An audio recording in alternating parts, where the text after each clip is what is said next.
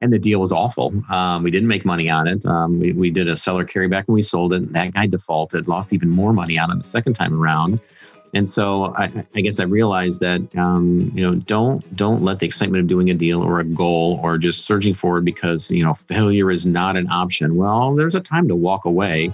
And as I mentioned before, you don't want to lose that battle because sometimes you lose the war if you go down in flames and your credit's destroyed and you lose your cash. It's tough to, get back started in this game again. Before we begin this week's show, I'd like to make you an offer, a free 30-minute call with me. We've been doing weekly chats with other real estate investors for months now, and the response has been great. But we're going to change things up a bit and focus. We are buying self-storage facilities. We have a great partner in North Carolina with a great track record of success, a background in construction, and we're partnering up to help him expand his portfolio. If you have an interest in learning more about investing in self-storage, on the active side, on the passive side, whatever your level of interest, we want to talk to you. There's no pitch here. We're not selling a coaching program. This is just a chance for us to network with other investors interested in self-storage. Also, if you're a current self-storage owner, we'd love to chat with you and perhaps have you as a guest on our show. If all that sounds like something you'd be interested in, go to roadtofamilyfreedom.com/self-storage call and schedule a call there. I look forward to speaking with you. All right, enough out of us. Let's hit the road to family freedom. Greetings, friends and families. I'm Neil. And I'm Brittany. You're listening to The Road to Family Freedom. Our guest this week is one of the premier educators in the self-storage industry. If there's a better known one, I'd have a hard time naming them. He's been principal in 16 facilities since 2006. He's raised over $20 million in capital to fund self-storage facilities. And if you were to type selfstorageinvesting.com into a web browser, I can pretty much guarantee that you would find him. Scott Myers, welcome to The Road to Family Freedom. Thanks for having me, Neil. It's good to be here. Yeah, it's good to see you again. It's been too long. Yes, it has. So you were an experienced real estate investor before you got into storage. Can you talk to us a little bit about if you have an aha moment where you decided, storage is where I want to go? Yeah. So it was in the single family homes. We had about 75 or so single family homes and mostly rentals. So we were landlording until the end when we began to do some retailing as we begin to wind down, and had I think about 420 plus apartment units in several complexes. And when I got into the business, of course, learning from Rich Dad Poor Dad, from Mr. Kiyosaki. Carlton Sheets was the first home study system I purchased. And of course, everybody makes it sound easy and mailbox money and, set it and forget it and all that, only to realize that, we didn't have the cash flow and the freedom that the books and the courses discussed. And, as we ramped up, we just had more tenant, toilet, and trash headaches. And so I thought, well, we love real estate for all the reasons that everybody here loves real estate. And that's because you can borrow money to buy it. It appreciates, and you can force that appreciation by rehabbing and adding on, doing whatever it takes to income producing properties like apartments or single family homes, and then it depreciates for tax purposes. And so, gold, stocks, bonds, mutual funds, no other investment do you have those three things. And so this is the place to be, except for the tenants and toilets and trash. So that leaves parking lots or self storage. And so I said that you can't build value in parking lots, but let's look at the storage thing. And truly it was foreign. And I've been somewhat introduced to it. I used to run the real estate association here in Indianapolis, and there was a couple of folks that were investing in it. But I'll be honest, I kind of turned my nose down at it because, it's just those garages, what you see on the side of the road. How difficult can that be? It's not very glamorous. But then you realize until your back's against the wall and you begin looking around the landscape and you realize, oh, that wallflower over there is looking more attractive. And so when I began looking into it, you realize just the business model itself, it just makes sense. When people move in, they put a lock on their stuff and we don't hear from them again for another year or 2 years or 5 years, and they just pay their rent, be it credit card, automatic pay. And every once in a while they may take something out of it or put something back into it. We don't have to have a manager there full time, 40 hours a week, because they would just be twiddling their thumbs, minding stuff. But then when people don't pay, we get to overlock them. And then in order for them to get their stuff back out, they have to pay us their back rent and their late fees in order to take the lock off. And if they don't, then we get to auction their stuff off and we recoup our back rent and our late fees. And so you can't do that in habitational real estate. We are the courts, we are the judge and the jury, and it's called a lien law. And we have that protection versus the houses and apartments where, the eviction laws, they protect the landlord. So I saw the light, so to speak. And so to end the long-winded answer to your question, that and the fact that it's, recession resistant and inflation resistant, and there's just a whole lot of demand for it, and it's a predictable business model, that was enough to make me move that shift to selling off our houses and our apartments and to go full bore into self-storage. Gotcha. Awesome. Well, did you have a question? Nope. Okay.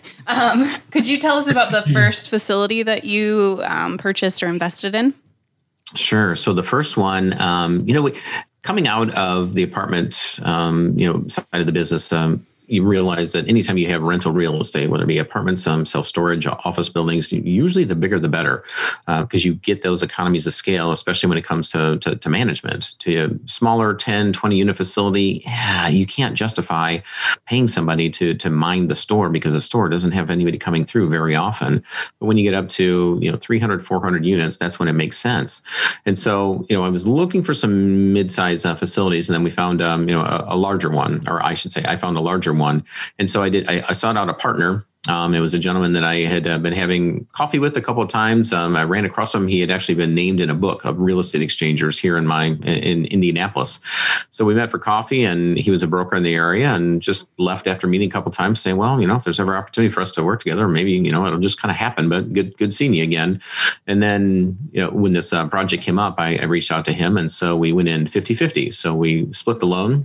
We were both guarantors on the loan, came to the table with the same amount of cash, and then split up the duties and the responsibilities after we were running it. So that's how I get into our first one. And so it was a little over $1.5 million on that project. And then we each put in a small amount for the down payment, and the sellers carried back a little bit more. And we had a decent LTV loan on it because the appraisal came in way higher, and they actually went up to the higher amount of the loan to value. So we didn't have to come with too much cash.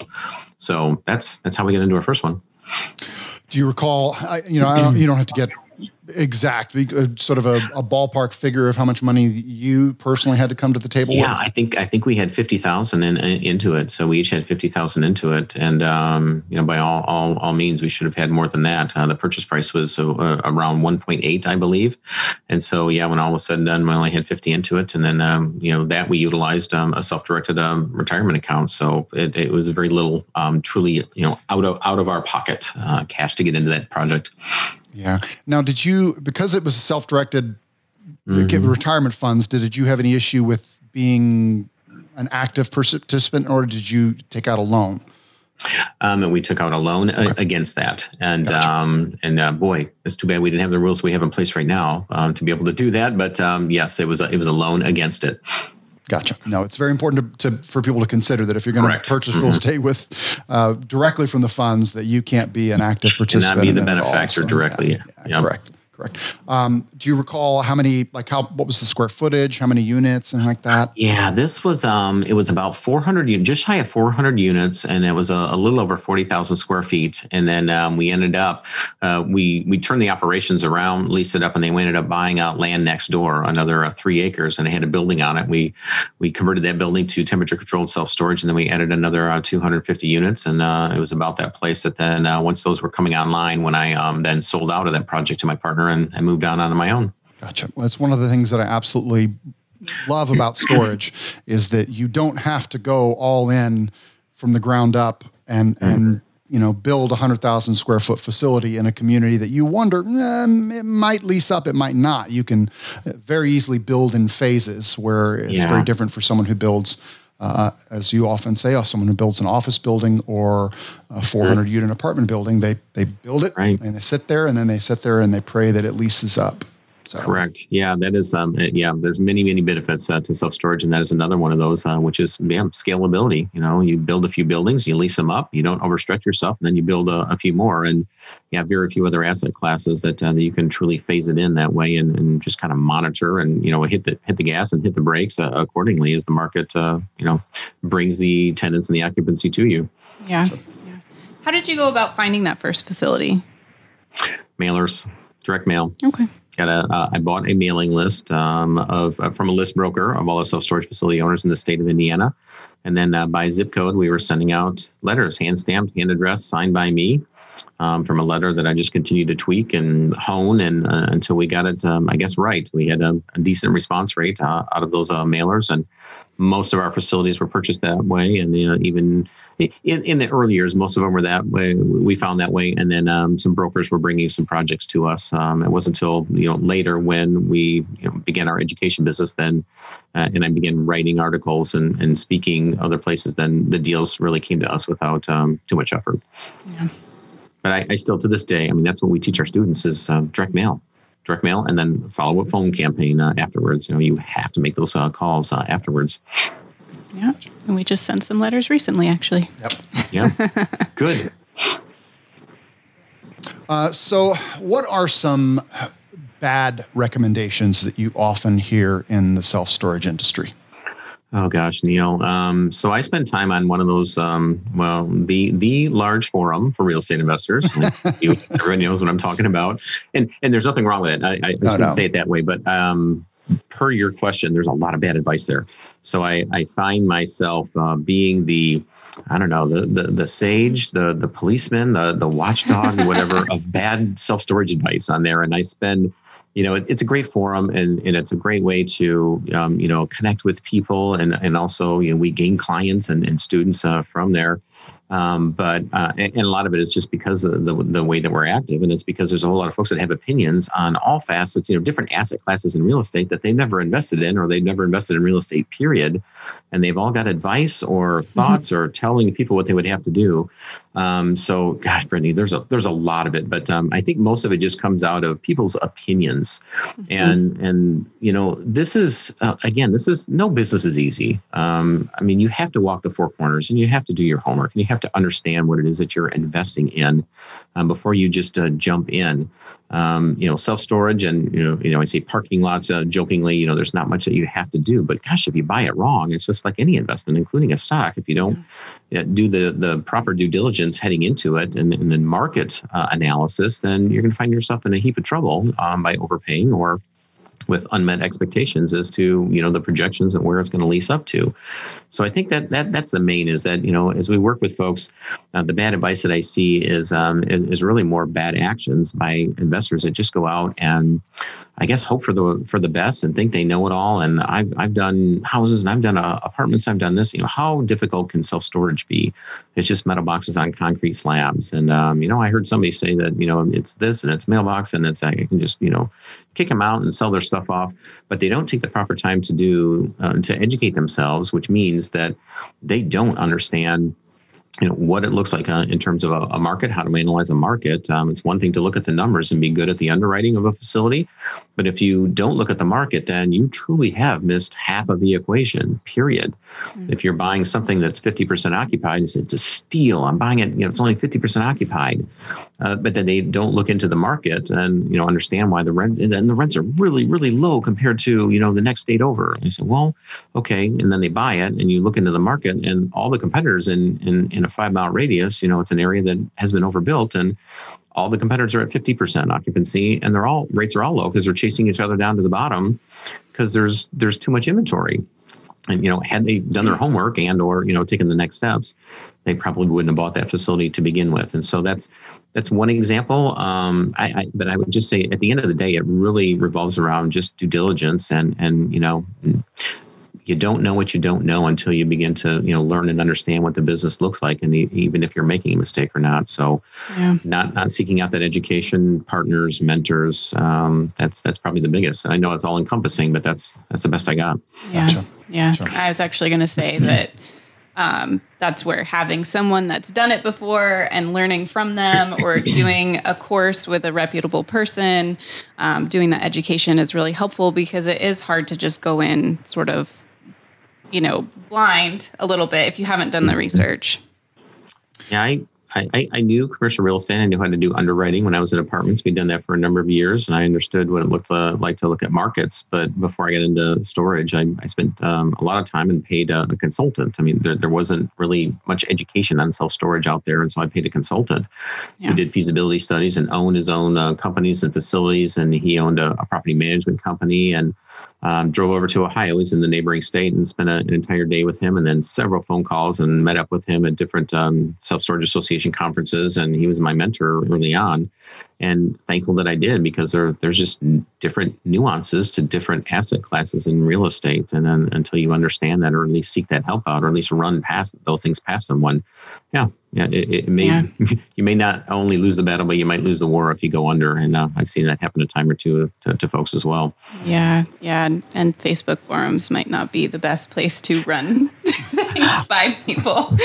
Well, and it's funny. I can't tell you how many times in the last couple of months I've seen someone, it's mostly on Facebook, come across and say, hey, I've heard about storage, and we have like 5 acres of land somewhere, and we're going to put up some storage. Who's a good storage building, company? And it's like, okay, well, that's about step 10. Yeah, exactly. Have you looked at the market? What's the population? Have you done a feasibility study? And they're like, well, no, what is that? I'm like, yeah, okay, just stop. Don't just slow down.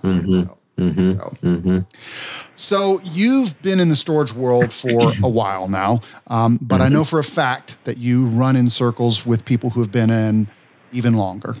Tron Jordan, who's still, we're still trying to get as a guest. So Tron, if you're listening, it's time. You might do me a favor, and I'll pay it forward. It's fine.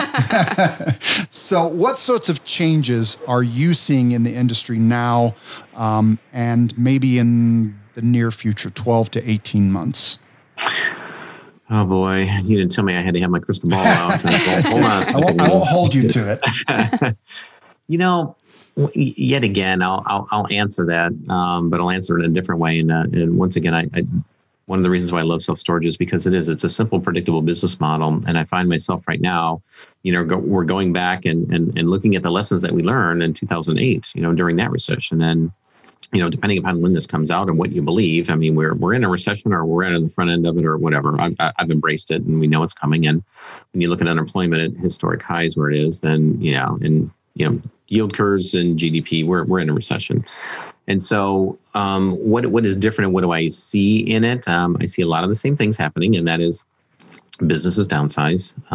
Individuals will be downsizing even more so when, the free lunches run out, and all the assistance from the SBA and other places. They will be moving back in.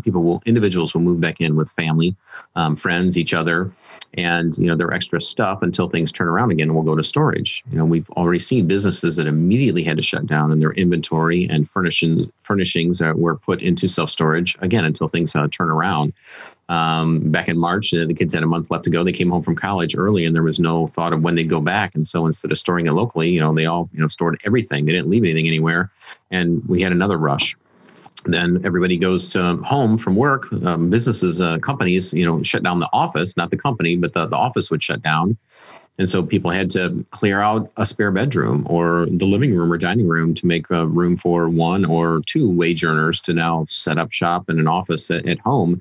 And we had another rush to storage. So, we knew what was going to happen during a recession, as we always do. And there's a contraction when there's, this, Neil, we're in the trauma and transition business. And so when there's trauma and transition in the economy, there's a rush for storage. And so we expected that, but we didn't expect that extra boost from people being sent home from the office and from colleges ending early. And as we go through this recession, we will see that the banks are still a little tight on development funding for all asset classes, including storage. So we're seeing a rush, huge surge in demand for storage. Banks slow to fund developments. And so we'll go through this phase again, like we had in 08 and 09, where there's a huge absorption. Rates will go up. That's basic supply and demand. And so for the next 12 to 18 months, I can't say that I can predict. To your question, Brittany, more than I'm curious as to see what's going to happen is what projects get funded and how the supply and demand plays out. Certain markets needed this, and they needed a slowdown of development, and so that's good for the industry and for those markets in general. But the demand itself for storage, I think we're going to see is going to be maybe a little bit greater than we've seen in the past, just because many businesses aren't going to make it, and their inventory, their furnishings, it has to go somewhere. And highest unemployment. Was the last I saw, over 30 million people out of a job. That is worse than the last recession, and so we know that it's only a matter of time. We're 60, 90 days out before they can't afford to pay their apartment payment, mortgage payments, and what have you. And we're going to see another surge in demand. So that's what I see on the horizon right now. But we do have our ear to the ground because this is uncharted territory this time around. Should people be careful about developing or adding to their facility to accommodate this larger amount of needs, because later it might kind of flow back? Ooh. That that's a possibility, and that's the balance. I mean, I don't want to say it's $1 million question. It might be the $250,000 question, but hard telling. I mean, you certainly don't want to build a building based upon current demand. You need to see, I'd like to see that there's been historical growth in a market, natural growth that is causing that. If you look at some of the cities that are doing extremely well around the country, Texas being one of them, although that may not be a good example right now because they got a huge rush of everybody coming from California. But, Nashville, Dallas, Houston, there's many, many cities that have just, because of, the nature of the economy, and it's just a great place to live, jobs, growth, everything's coming there. So to build or expand based upon that, I'd say yes. But if due to a recent surge because of what's going on in the economy, that may not be the best thing to do to plunk down $250,000 or $500,000 to expand your facility. If you think that then that's going to contract and things are going to change afterwards. Yeah. I liken that, Brittany, to when we went out to North Dakota during the oil boom 5-6 years ago, looking around the Williston, Tioga areas, and development was absolutely nutty for those of us that remember that. $18 an hour at Walmart because they couldn't get enough people to work there, and houses popping up all over the place, and fields were going for 80, 90, 100,000 an acre out in the middle of absolutely nowhere. But what happens if things go bust? With oil. Which they did, and thankfully, before I pulled the trigger on anything, and a couple of folks that I knew were literally left holding the bag out there because they were basing it based upon recent figures, the last 6 to 12 months of growth, and that wasn't sustainable. And as a matter of fact, everything turned around dramatically. So I think you really need to look further back as to what's going on in that market to see if it's sustainable, and then build based upon that demand, not just the current rush, if that makes sense. Well, they often say that the worst enemy of storage is storage. And it's just, you have to be careful. You and I, before we started this call, we're talking about the state of the market in Las Vegas, and you've got a lot of vacant land, and you're in a community where a REIT could say, hey, we have cheap enough money, we're able to borrow from insurance companies at 2%, so we're okay dropping 100,000 square feet of A-class 3-story storage hotel in a community, and we're okay sitting for 5 or 6 years while it leases up. But if you're a mom and pop, who's in that same, within a mile of that, that's going to really have a pretty negative effect on your bottom line, or can. Yeah, you're absolutely right. And that's certainly happened, and I know it's happened in places like Nashville is a market I hear a lot about. Dallas, Portland, are sort of the markets where really people, the scuttlebutt is that they're overbuilt markets. Boise, things like that. No, I don't know where we are. Okay, so what are some tools or tactics that you use to better leverage your time? Because I know you're a busy guy. Oh, I need more tools to leverage my time. It's probably a better way to answer that. We've been busy recently, and I think everybody's been stretched in various industries and storage. Certainly, we've been going like gangbusters, and so it forces you to, when you're stretched, it forces you to double down. And so we have been adding staff, and I guess that goes without saying. Is if you can clone yourself, well, you can't necessarily do that. Neil, Brittany, only you can do your show. You can't clone that. There's certain decisions that only I can make, and things that I have to do in my business, but anything else that I can delegate to somebody else, or to hire a virtual assistant, we're looking at doing right now. So I think that's probably the biggest. And so I know that's not a tool, but using a virtual assistant and or an executive assistant, and then getting to that place where it makes sense to hire some good lieutenants that are, more executive level or C-suite level to truly replace you as you grow. I think that is key. But beyond that, if I could get a hold of my schedule, that'd be fantastic. But we've done Calendly, and just being smarter about our scheduling and our time and our meetings. Yes, Zoom is great, but it's been even better in terms of being more succinct in how we get our message across and the amount of time that we spend. Loom is another, sending videos out. I think we spend a lot of time, typing things out and crafting just the perfect message. And now I've been really cognizant of the fact that, hey, you know what, there's so much to get lost in email and text anyways. Just emotion and, facial expressions and tonality. And so, there's Loom is one, and there's a couple others where, you click a button. It's real easy. You don't have to wait and render and, edit a video, but I can just click a button very quickly from the camera on my computer and a microphone, send a message over to somebody, click the link and attach it to an email, and off it goes. And that's saved a lot of time. Beyond that, I'd have to say that I probably struggle in that department of sitting down and taking a look at other ways that we can. I mean, we've got project management software in place, and so that replaces emails for so many things. And I believe that that's even stronger than Slack. We're not Slack users around here. We've tried that a few times, and we found that there's still messages that kind of get lost in those channels. And so I still prefer project management software that has dates on it, that something goes in red and alarms go off if something is overdue. That way we don't have to circle back and spend a lot of time looking and searching for things and due dates. So a good project management software has been key. But then also on the storage side specifically, Neil, I don't know if you knew this, but we just bought into Yardi, and so there's a very large expense for us, so nationwide, and that's cut down on time and in expense. We can get a lot of data from that, where we used to spend a lot of time doing it, as well as then in many cases paying for a consultant to do a desk study at the very least. And so this doesn't replace a feasibility study by any stretch or a desk study. But it's in between us kind of eyeballing and looking at everything and then getting some hard data behind it. And so that saved a lot to be able to, decide whether to go forward with something or to peel back and, set it by the wayside. So that's been another tool specific to our industry.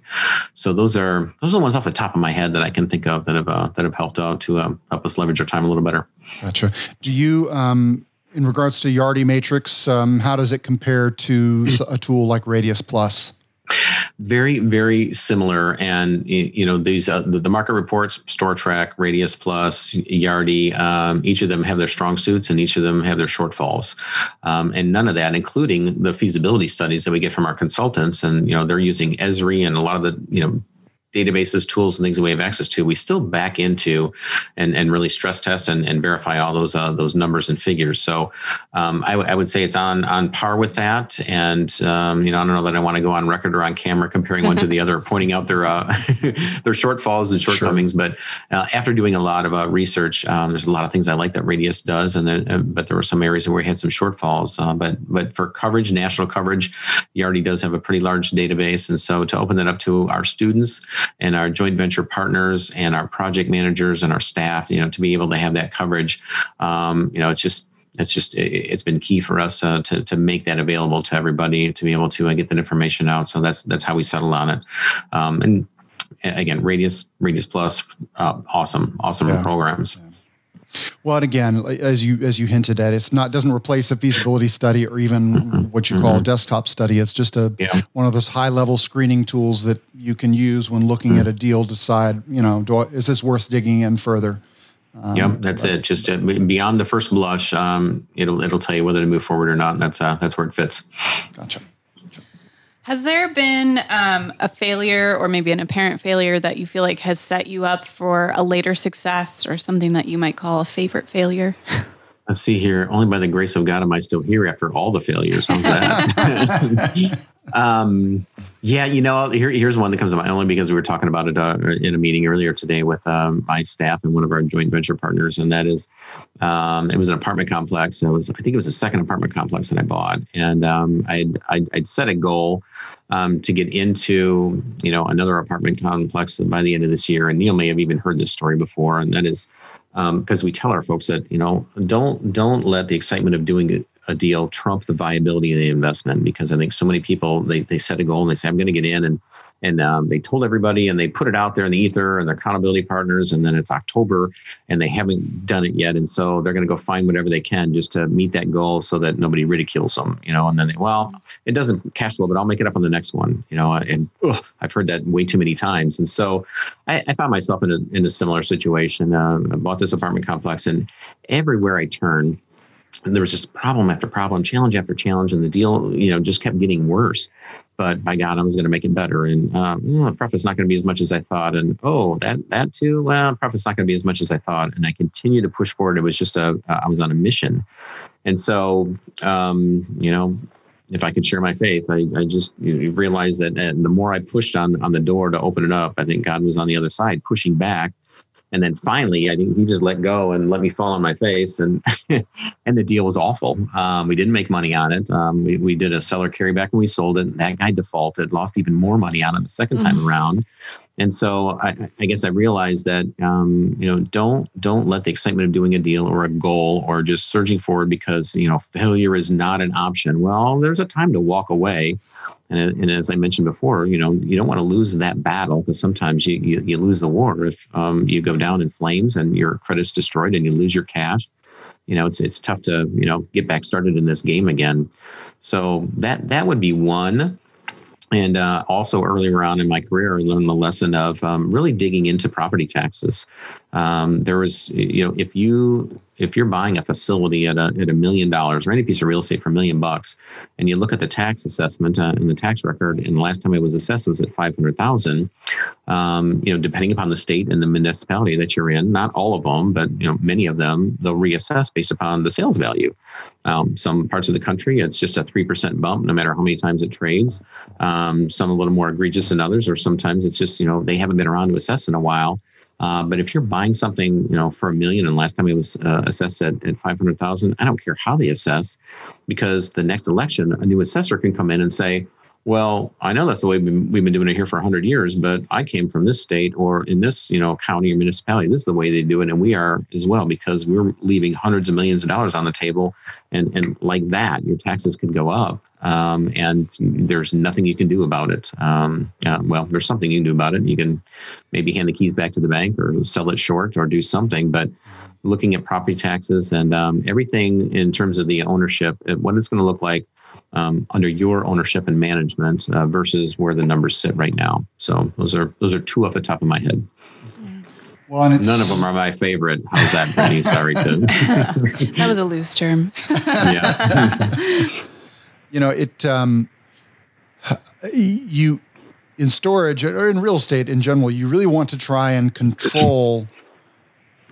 You really want to be aware of the things that you cannot control. Like at the top of you can't control how a property is going to be taxed. The municipality is going to tax it, short of, not buying it, or as you often talk about, trying to build, putting on portable units and things like that. But, you really need to focus on knowing what it is in the market that you cannot control. You can't control the supply and demand in a market. It is what it is. You can control how our facility is managed. You can control how it looks.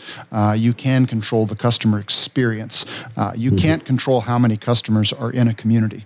It just is what it is. So. To go back to your goals thing, I'm just curious, in my mind, especially with this, because yes, setting a goal to buy something and feeling like you have to do that is a recipe for disaster. Do you feel like maybe a better goal might be setting how many, letters you send out, or something where you're setting the goal for what you do and then the outcome is just based on that activity? Yeah. 100%. And that, that's kind of the reverse way of what Neil had mentioned. You may not end up, you can't control the result. You may not get into the right deal or a deal that year.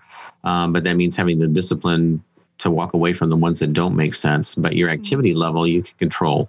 And absolutely, then looking at every opportunity that comes along. And so, the overarching goal is to put yourself in a position where you can take advantage of opportunities as they present themselves in the marketplace. So being prepared. So doing the marketing, but simultaneously having a goal of, I need to already have relationships established with, 2 or 3 lenders, credit unions, community banks that like self-storage, so that when I get under contract, I'm not starting from scratch trying to build my team and trying to, sell self-storage to a bank if they're not even interested in it. Same thing with, either some partners or private equity lenders, just having those conversations with folks that to say, hey, if you're ever interested in self-storage and some of these projects, is it okay if, when I find some that I sit down and put some of these in front of you, and identifying those folks so that when the time comes, you've got them, in your back pocket to be able to, present and put in front of. So the goal should be absolutely, strategy and tactics, Brittany, and then, having the back end so that you're ready, and then, put the gas in the marketing machine to go out there and have the confidence that when the opportunities present themselves, big or small or multiple, that you can then, confidently move forward with them if those opportunities present themselves. Yeah. Yeah. I mean, to be super open, that's kind of what our podcast is. It's setting up some of that scaffolding by connecting with people, and then also connecting with our listeners so that, we talk to family and friends that they don't even know what we're doing until they realize, oh, you have this podcast. And it just, it's nice to have, it really sets up that network and gives us some place to go if we need help or are looking for investors or what have you. Well, it's not nice to have, it's a must have. If you find a project, you've underwritten it and you're ready to go under contract, the minute the ink is dry from the seller, the clock is ticking. You've got due diligence coming up in 20 or 30 days, and that includes financing. And if you haven't found a home, meaning a loan for that project, that's it. It's over. And it took us many, many years to build up the team that we have, having starting with a solid real estate attorney to look at the purchase agreement. If you don't have one in your market or the market where the facility is located, you'll waste days trying to find that, and then the title company to set up lenders, equity partners. I mean, all of those, if you don't have people that you can call so that the day that you get under contract, boom, here's the list of all these people on my team that I need to call, then you've really put the cart before the horse, and you'll get to the end of due diligence and it'll fall out of contract because you didn't have the team in place. So 100%, it's not the sexy part of it, but what you guys are doing is so key, because I can't think of, there's probably not a person out there listening right now that didn't have an opportunity, that either felt scared that they couldn't take it down because their network wasn't large enough, or that actually happened to. They went under contract and it fell out because they didn't have a team in place. All right. Before we let you go, I think we'd be remiss if we didn't get you to talk about your mission work building houses down in Mexico. So do we have another hour? If you want it, you got it.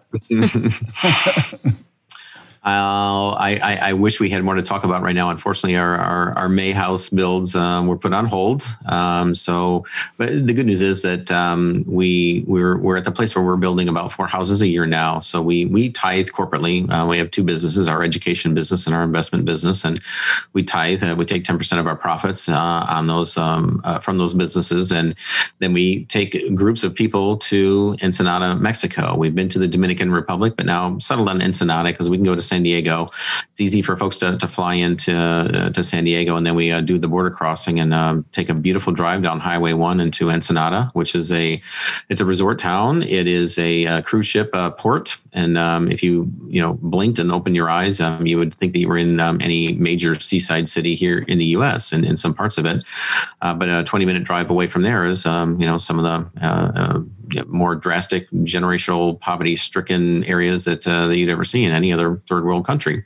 And we build houses there. In a day and a half, we work with our partners at Youth with a Mission, or YWAM, as many people may be familiar with. And they have interviewed a family that is deserving and has land that they own. And we pay for the house, and we bring a team of 20 people per house down there. It's a family-oriented mission trip. And in a day and a half, we build a house and we hand the keys over to that family. And so we are doing our best to end generational poverty, one family at a time. But then by taking our friends, family, coworkers, vendors, partners, students, anybody that wants to go on one of those trips, we'll pay for it all, except for the trip for them to get to San Diego at the airport, for them to have experience a short-term mission trip that is family friendly, a very safe area. We can bring, they do, and we do. We've been bringing our kids since they were young. And just, plant the seed and see what happens, and whether they come back and it's life-changing and they do something when they get back to the States or decide to do likewise, that's up to them. But we're doing our part. And if I had my way, I'd be doing that, 80% of my time and 20% on all the rest. And we'll get there at some point. And we'll get you guys there along with your kiddos as well at some point as well. So, we love it. And, can't wait for what the future holds, and certainly hope our November builds that are scheduled right now. So far, so good that those will continue and that we'll be able to go down and build 2 more. All right. Well, awesome. Fingers are crossed for you. Yes, for sure. Well, Scott Myers, thank you so much for sharing with us today. It was so good catching up with you. If any of our listeners would like to find out more about you, what would be the best way for them to do that? Oh, yeah. Well, as you mentioned, if you type in Scott Myers or self-storage anywhere on all the socials, we're there. But selfstorageinvesting.com is our main website. And we got a lot of free information and materials and downloads and things. If people want to take a little further look under the hood of self-storage, I'd be happy to be able to help, and lots of resources there. So, Neil, that is great catching up with you as well. And Brittany, it was nice to meet you. And Neil, I'm looking forward. Again, we got some unfinished business here. So looking forward to our next project together. All right. Awesome. Thanks again, Scott. My pleasure. Thank you, guys. Okay, that was Mr. Scott Myers from selfstorageinvesting.com. Please do go check him out if you have any interest in self-storage. Also, as I say on the call, on this show at the beginning, if you have an interest in self-storage, you can also talk to me, roadtofamilyfreedom.com, self-storage call. I think that's the link. It'll be in the show notes. /self-storage call. Something like that. All right. So did you have a key lesson learned from this interview? I think I really like talking about with goals. So the difference between setting a goal that you're going to buy X number of things and then sort of forcing yourself to do it. And in that way, not choosing wisely, or, not really doing your due diligence and trying to make a deal work because you feel like you have to. I think there's something to be said. If you want to make that goal, I know we've had some goals in that vein. They're great to make as long as you're reevaluating them as you go. Sometimes you do have to let go of a goal that doesn't make sense. But so reevaluating every quarter or so, if you have a goal for a year, can be really useful. Now, the other way that you can do that, that we talked about, is that instead of setting the goal for what you are going to buy or, what that ultimate outcome has to be, you can set a goal for what you will do to get there, or to create the openings for something to happen. And so if it doesn't, if you don't end up, you can have a sort of I love to buy a facility by the end of the year. But the goal is more to do that. My goal is to do XYZ things to have that be a possibility. And then, you are setting yourself up for success, even if it doesn't happen exactly in the timeline that you would like, as long as you're meeting those activity goals.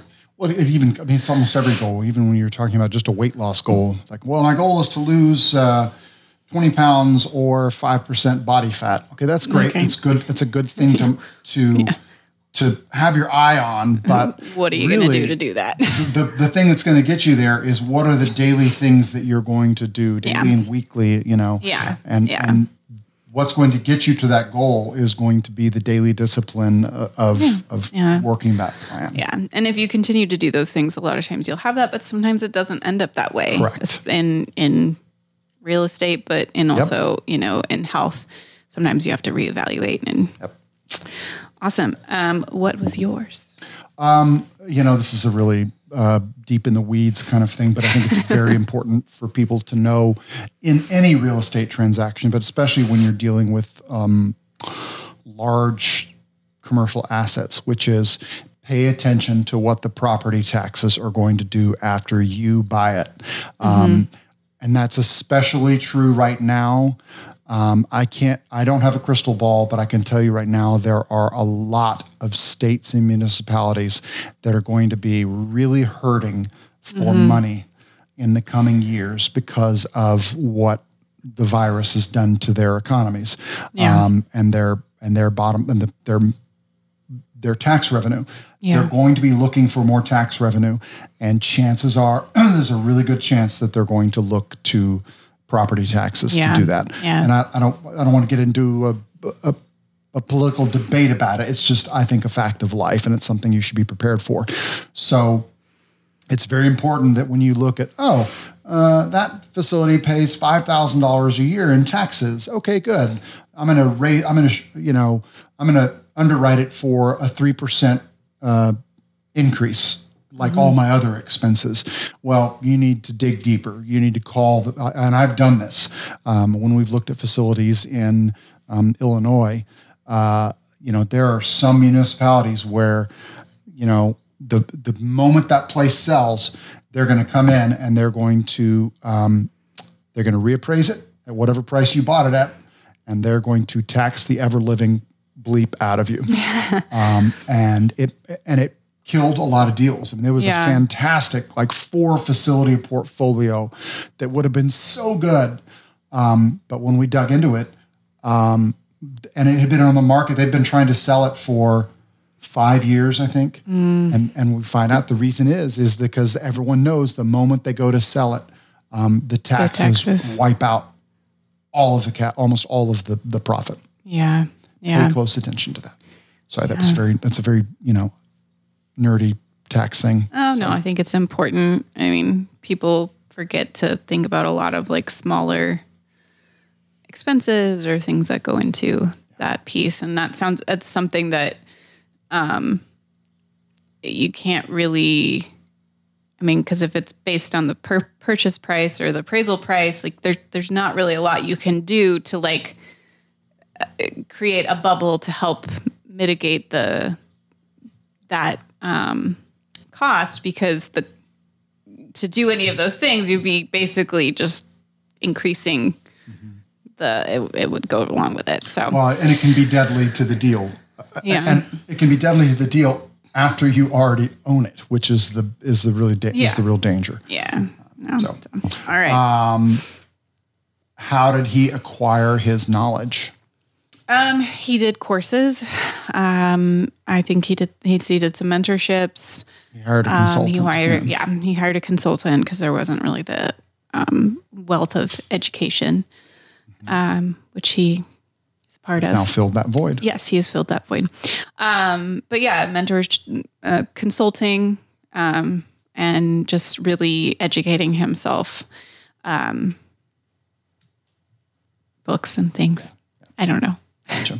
Make me stop talking. And we didn't really get into a key piece of knowledge. I mean, he there was. I think what we just talked about sort of are some things that probably looking at your failures is a great way to figure out how to be successful. Yeah. So, gotcha. How much time? Money. Okay. Skipping forward, lady. Does it matter what order we go in? To me, it does, because I'm a very process-oriented person, and it gives me anxiety when you skip ahead. Does everybody love hearing us bicker at the end of every episode? We really do love each other. I like to give him shit about it, though. Money. Okay. So that first facility was worth 1.8 million Purchase price. price. And he put 50,000 down, and his partner did as well. So they were about 100K in. Yep.